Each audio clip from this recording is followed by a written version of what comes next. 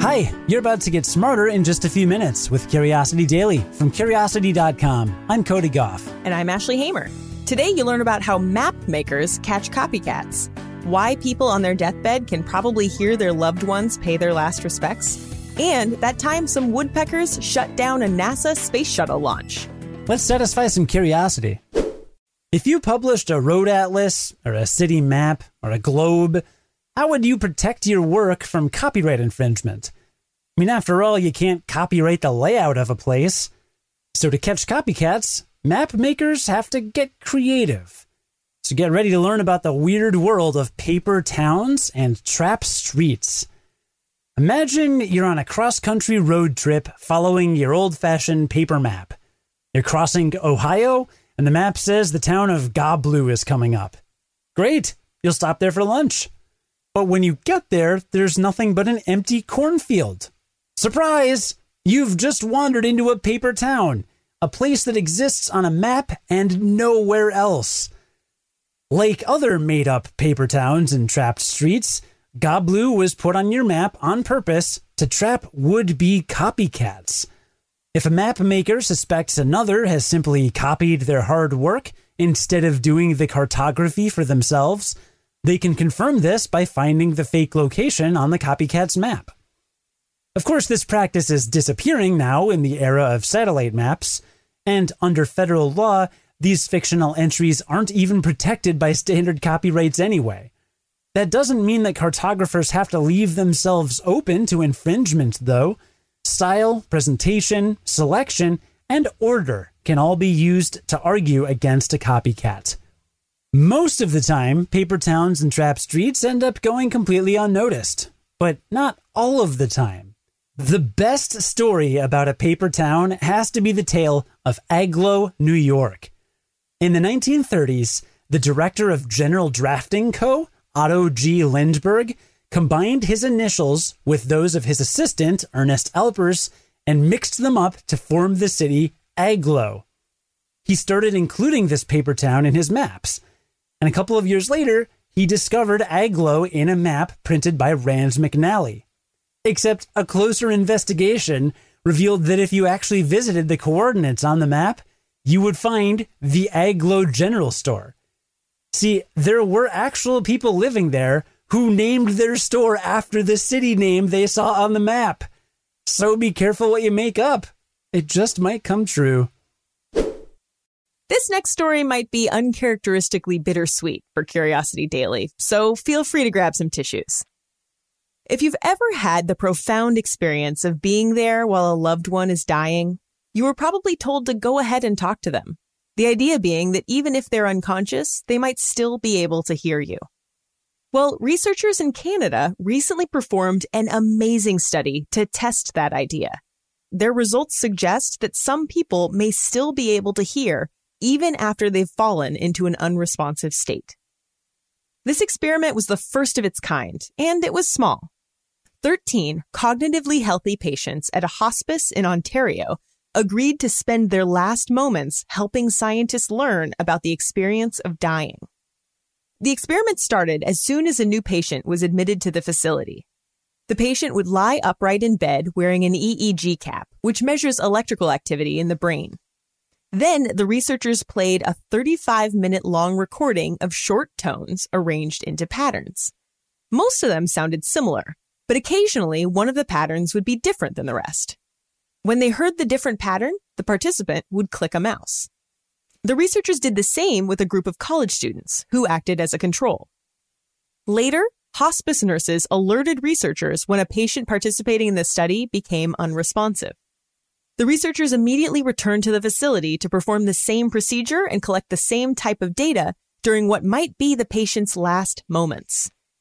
The EEG data showed that some of the patients appeared to distinguish between the patterns of tones, even after they could no longer respond to people in the room. The brain activity of some of the hospice patients was similar to those of the healthy college students when they heard the unusual patterns in the recording. It isn't clear from this experiment whether the hospice patients could identify voices or understand what someone was saying, but the brain responses recorded by the EEGs suggest it's a possibility. What does this all mean? Well, it's hard to say because this is some of the first research done in this area. But the researchers hope these new findings will help improve how people are treated at the very end of their lives. One of the researchers said the findings back up anecdotal reports from hospice nurses and physicians who say the sound and presence of loved ones seems to comfort people who are dying. So if you ever find yourself at a dying loved one's bedside, talk to them. Even if they don't respond, chances are they hear you. Here's a weird sentence. Birds and rockets don't mix. You might think that seems obvious, but NASA learned that the hard way in 1995 when a flock of woodpeckers shut down an entire space shuttle launch. Mating season will do that to you, you know? No, but really, here's how it happened. In June of 1995, the Space Shuttle Discovery was propped up on its launch pad in Cape Canaveral, all ready for its big trip. Then along came a bunch of woodpeckers. They chiseled about 200 holes in Discovery's fuel tank insulation.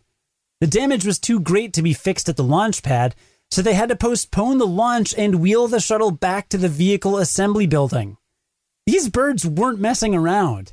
The holes they jabbed were as big as about 4 inches across, or 10 centimeters. And they did this because woodpeckers peck around mating season to proclaim their territory and attract a mate. Bird specialists that were called to the scene said that these birds usually hammer into tree limbs or tin roofs to attract female attention. Pecking into a space shuttle fuel tank was quite the opportunity for a next-level mating dance. It's like the woodpecker version of featuring a Tinder profile picture with Machu Picchu. So how did NASA prevent woodpeckers from using rockets as flirting tools? Well, the bird specialists suggested they rig up a decoy owl near the launch pads, since owls are predators of woodpeckers. Just setting it up wasn't enough either. NASA employees had to move the decoy to different spots so the woodpeckers wouldn't figure out it was fake.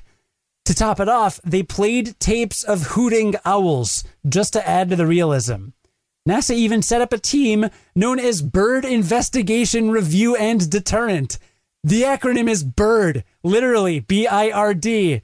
The Bird Investigation Review and Deterrent, I can't stop saying that, was set up to patrol the area and blast air horns when they saw a woodpecker coming near. And what do you know? It worked. Discovery successfully launched on July 13th with no pesky little woodpeckers in sight. But the memories will last forever. All right, well, let's recap the main things we learned today. Starting with the fact that map makers used to use paper towns and trap streets to catch copycats. But one time, a general store ended up being named after a fake place on the map. Talk about life imitating art.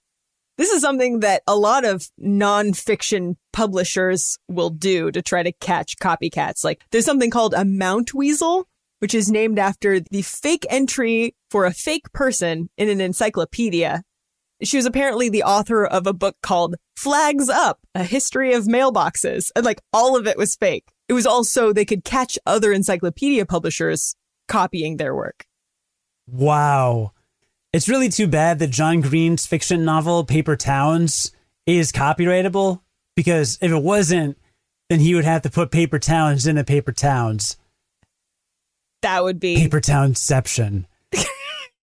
Yo, I heard you liked Paper Towns, so we put Paper Towns in your Paper Towns. I love that meme. That's so good.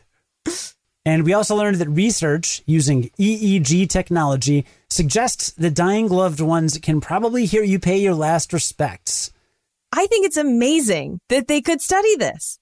That there were people who were like, yes, I'm about to die and I want you to scan my brain's electrical activity and know what I'm thinking at the very end.